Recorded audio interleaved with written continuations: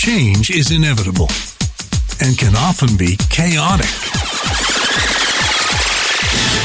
However, when it's fully organized, change can be dynamic, powerful, and progressive.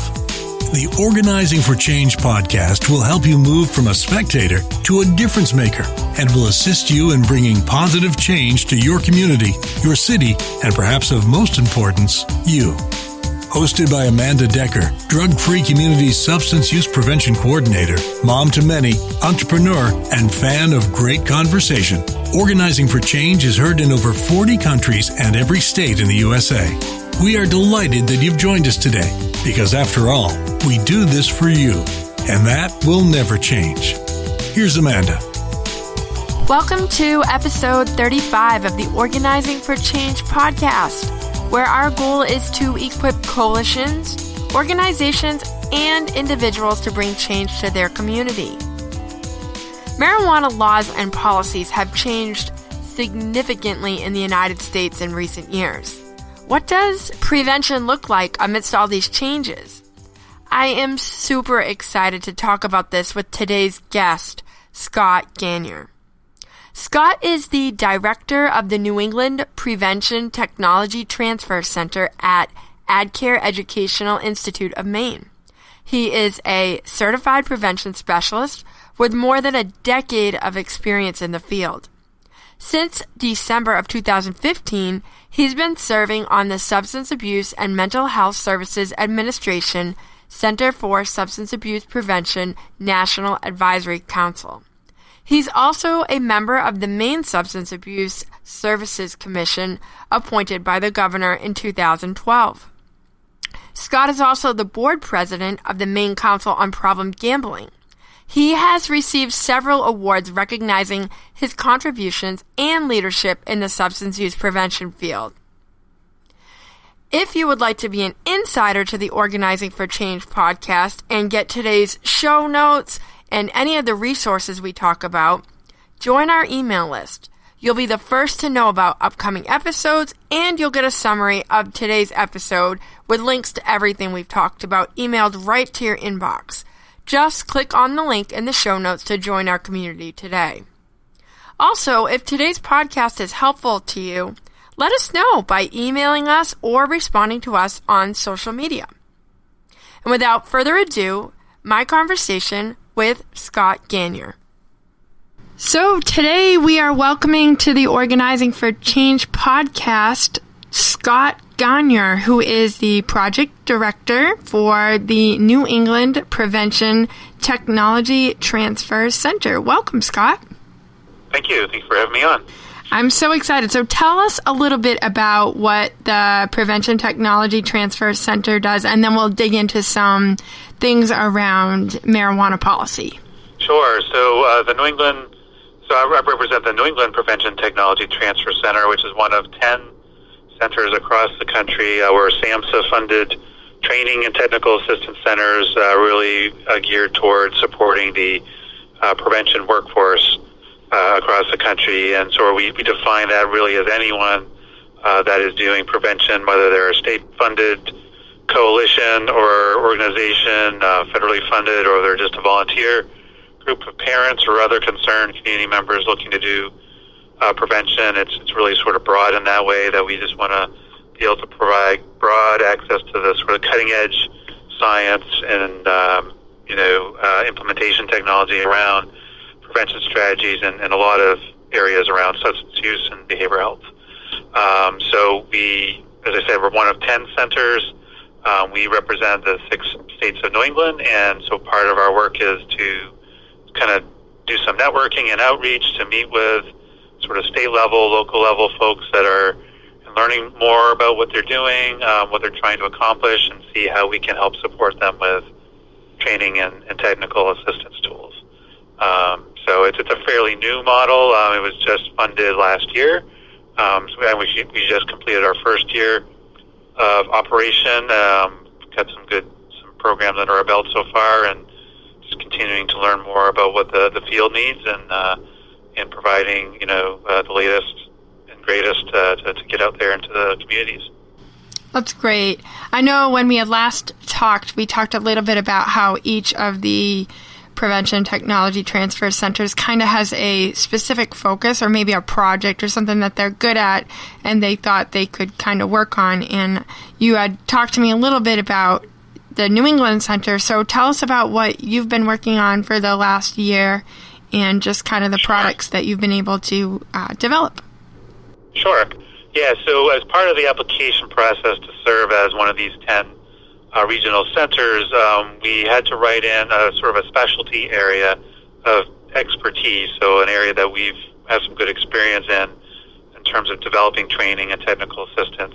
So for our region of New England, we actually identified marijuana prevention, marijuana science as sort of our specialty area. One of the reasons we picked that was just our organization. So the New England Prevention Technology Transfer Center is housed here at HeadCare Educational Institute in Maine, and we've done a lot of training and technical assistance in Maine around marijuana prevention. So we do have some good background and experience in doing that kind of work. But the other piece of it, too, is our part of the country is experiencing a lot of changes in laws. Both Maine and New Hampshire, both Maine and Massachusetts have passed legalization laws for adult use marijuana.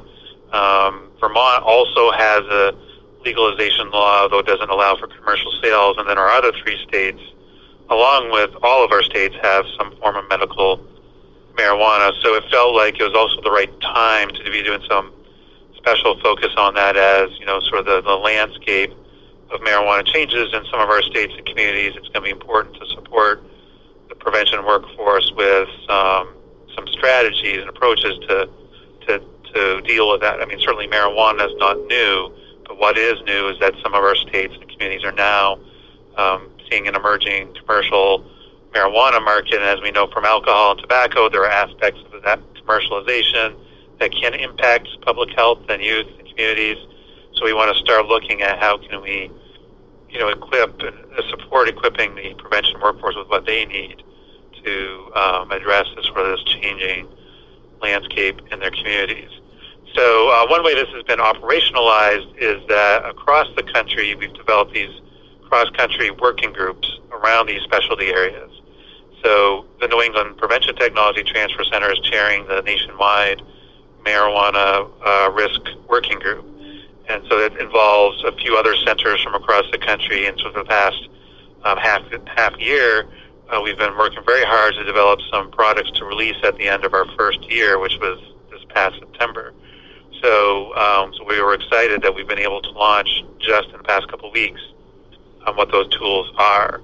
So these are tools that we're launching out into the workforce that they can immediately use in their prevention and education efforts. That sounds so exciting. Are you able to tell us about some of those tools? Yeah.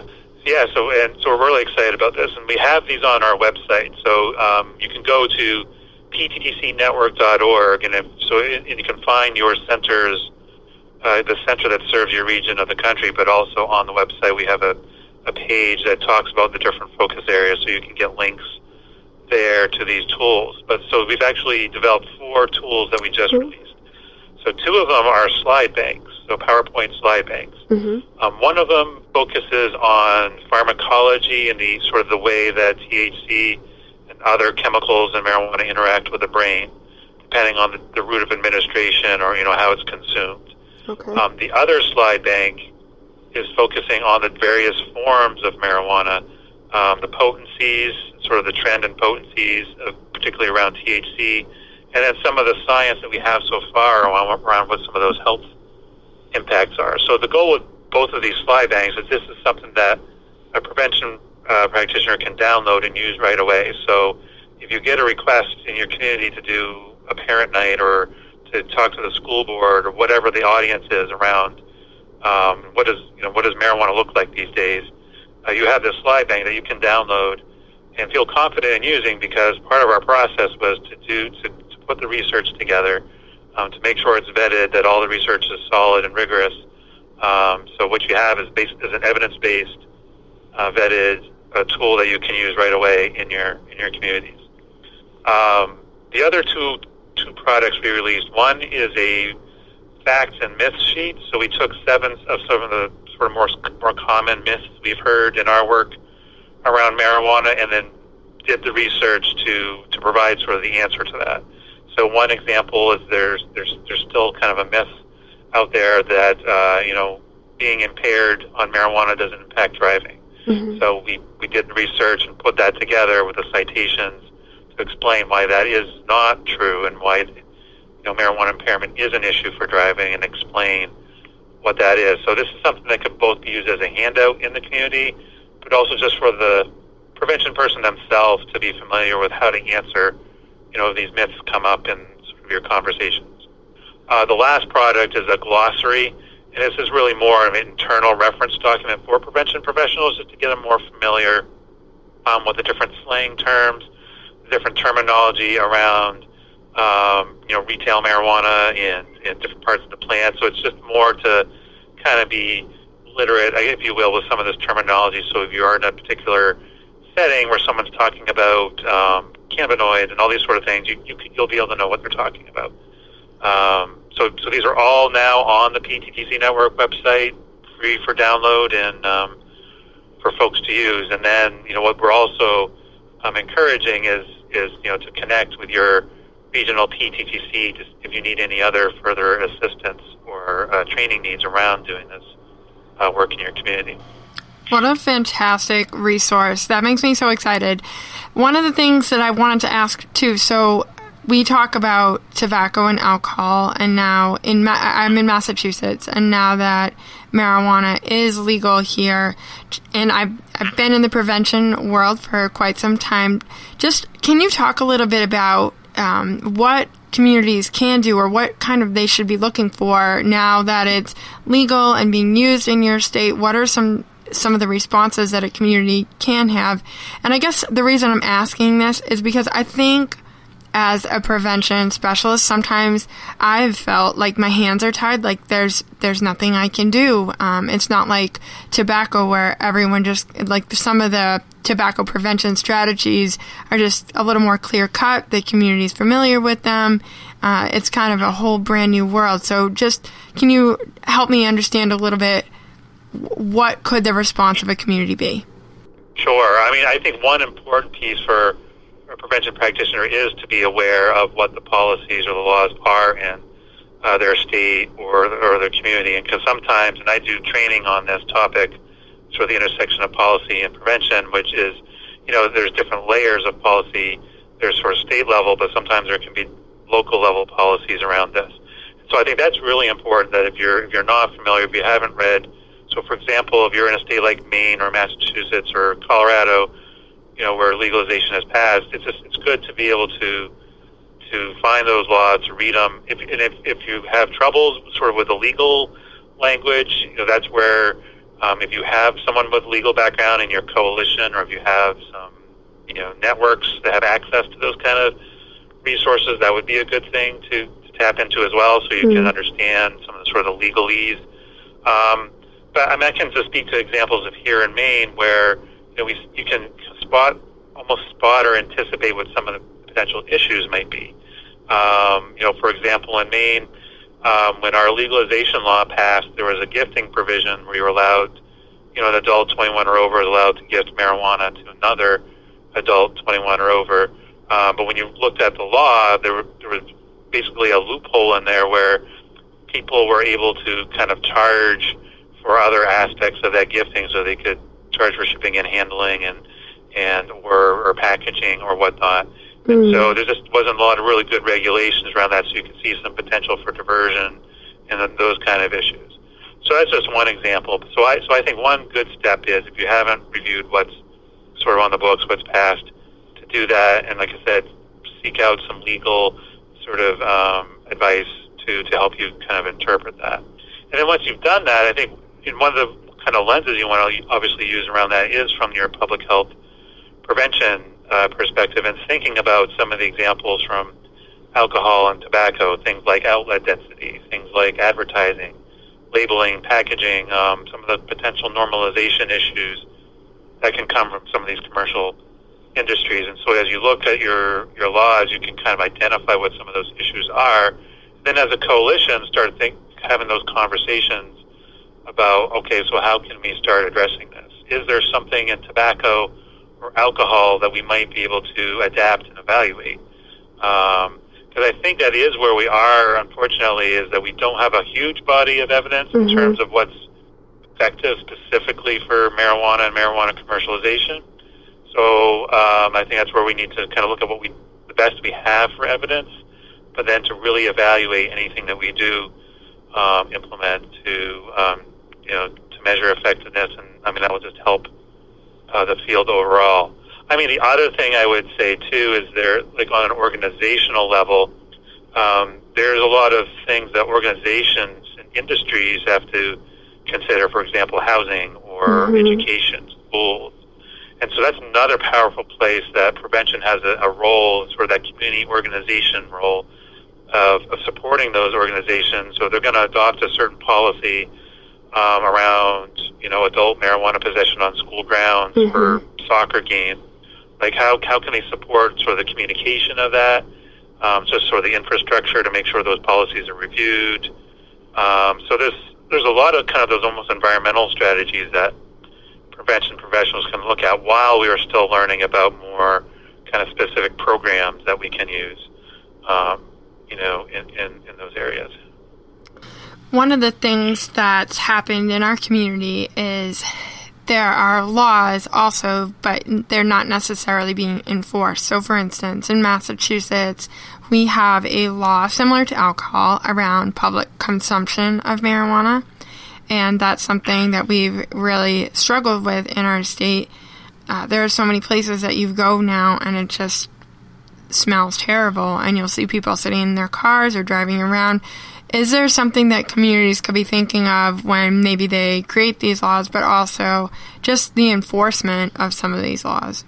Yeah, I think the enforcement is an important piece of it, and we've learned that enforcement of underage drinking laws has been a powerful strategy around alcohol prevention. So, and I think that can tie into kind of a couple things I talked about earlier, is as you're reviewing and becoming more familiar with what's going on both at the state and local level, that's really the place to introduce that conversation about, the importance of enforcement. I mean, a good example is I'm actually serving on our Marijuana Advisory Commission here in Maine. We had our first meeting today, and that's one of the things we were talking about was compliance. Or it's going to be some of the compliance issues around this emerging industry, and that's where, sort of from my public health lens, I'm kind of putting on the table some of the strategies we've used around alcohol, such as compliance checks, shoulder tap, surveillance, those kind of things. Just sort of as we move forward to make sure that youth are entering these premises, or to make sure that we're looking for fake IDs and those kind of things. So that's again another powerful role that prevention has, is to put that on the table. And frankly, I mean that is. There's not a lot of other people necessarily who are going to think to put that on the table. So that's really where I think that's one of our most important roles, is to be those experts in our communities, in our states, to put these issues on the table, because a lot of state legislatures are they're citizen lawmakers. They have to know a little bit about everything. They're not going to be necessarily by default thinking about some of these public health concerns or risks or potential issues, and so that's one of the most powerful things we can do, is to put that on the table for them. And often it's sort of an aha moment for them because they didn't think about it. Such as edibles. I mean, there's sort of just putting the issues around edibles on the table, and how the potency and accidental ingestion. I mean, sometimes folks just don't think about that, but once you put it on the table, they're like, oh, okay, I need to, as a leader or as a lawmaker, it's important for me to think about this while I'm doing my piece. So I mean, education and awareness is going to be a huge part of our role in a lot of different sectors, not just with parents and teachers, but really across the board with every sector of our communities. So true, because I think of just lawmakers are just like everybody else. They read the news, they hear information from friends, and I think I've recently heard that a lot of people are confused around the whole vaping piece, a lot of people will tell me we really need to legalize marijuana because all the vaping deaths that have happened in the United States had to do with black market marijuana, which there isn't accurate documentation to say that is exactly it. That's the only issue. But yet that's sometimes circulated in the news and people just kind of read it, believe it, and go on. And so I think sitting down with lawmakers, even your local lawmakers in your town or your city, just helping them to understand from a credible source information, you're right, that's so powerful. Yeah, and on that issue in particular, I think, one of the important pieces is the regulation. And, because I've heard that argument too, that, the answer is legalization, but that's where the devil is in the details. Mm-hmm. Because, effective regulation is going to mean that, sort of black market or gray market or bootleg products don't end up in dispensaries. But I've seen reports in some of the legal states where some of these black market sort of vape cartridges or other types of products end up in some of these licensed dispensaries. So sort of the supply chain is going to be an issue around that. So it's not that simple. And I think that's a place where we can have a voice to say that, to say, well, it's not that simple. There's a lot of aspects to this. We need to make sure, the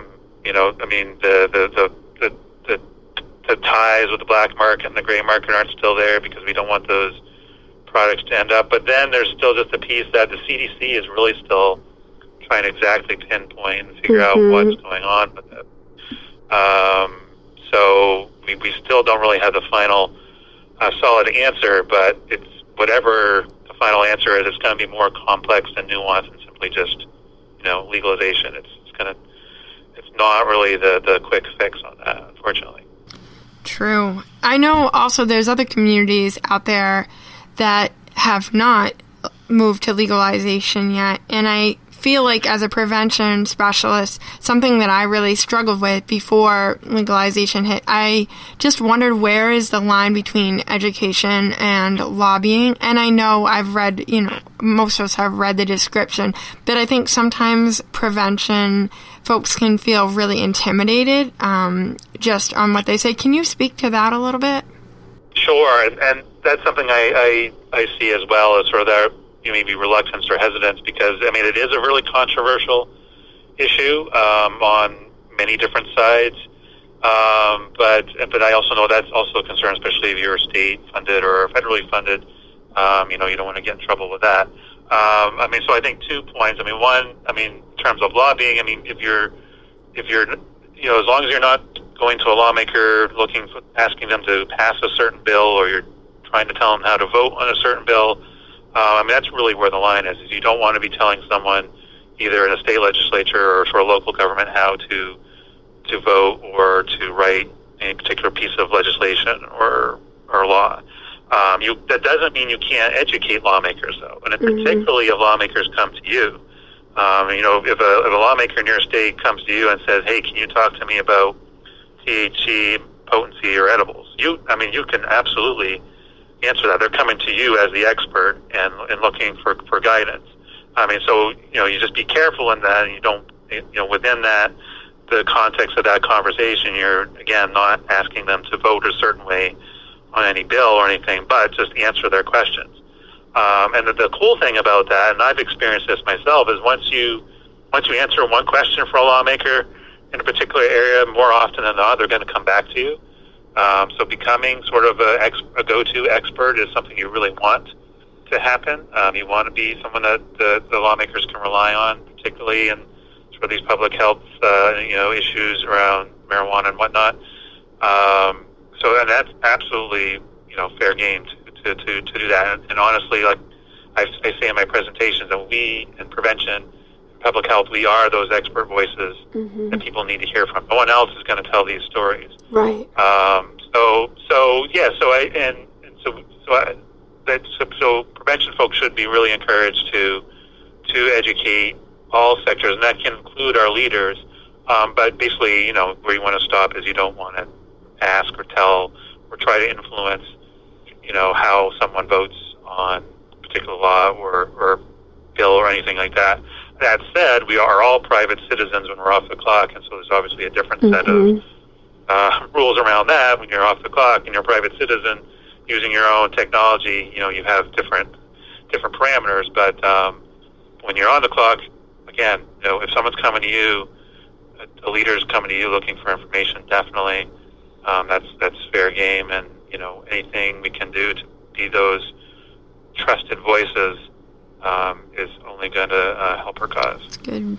When you hear about marijuana and prevention, I think oftentimes people feel kind of discouraged these days, but there's also some really great things that communities have been doing. Can you talk about some of the successes that you've seen in your area of this work and just some of the encouraging things out there that you've been able to accomplish?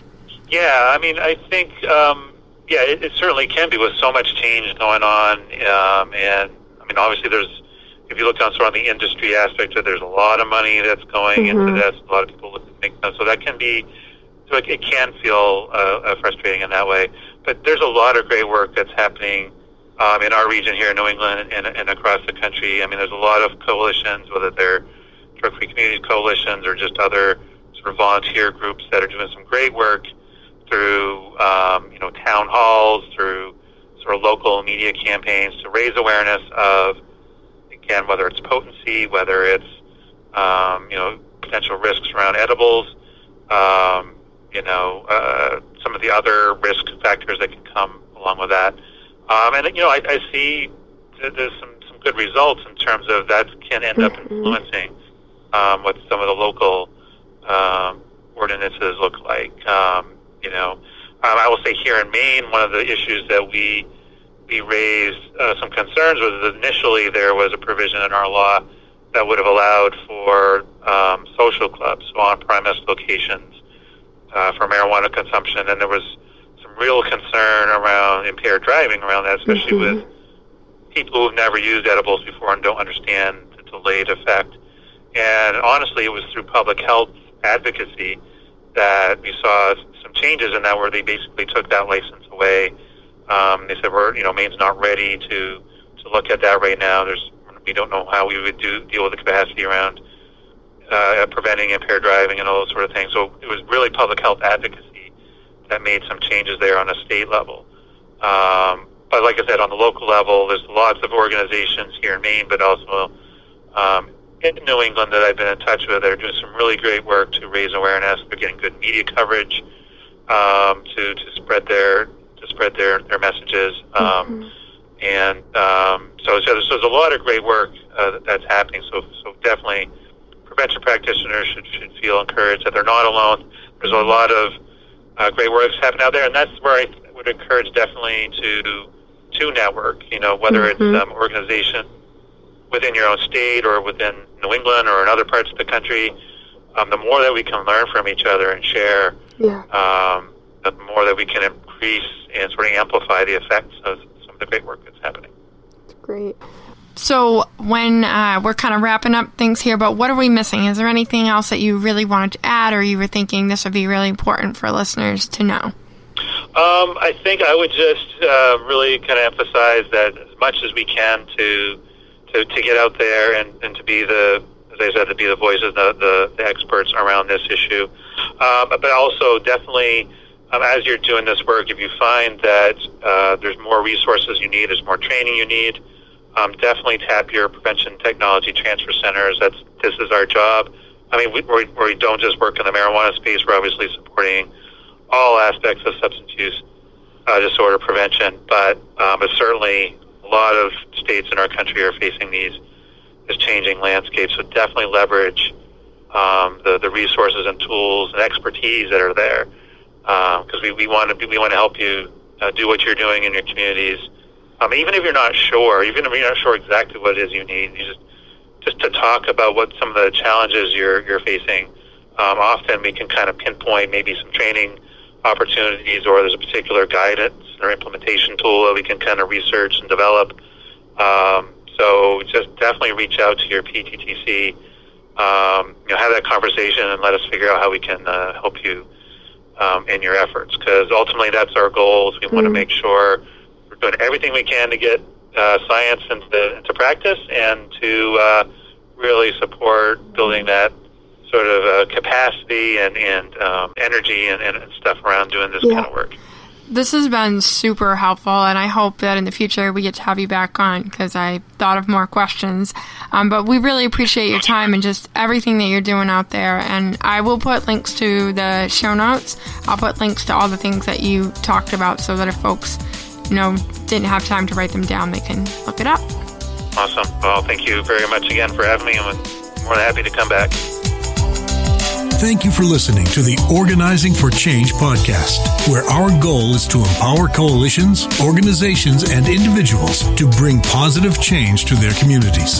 To learn more about us or to get the show notes from today's episode emailed to your inbox, log on to our website. We hope you are inspired by today's show and keep up the great work. See you next time.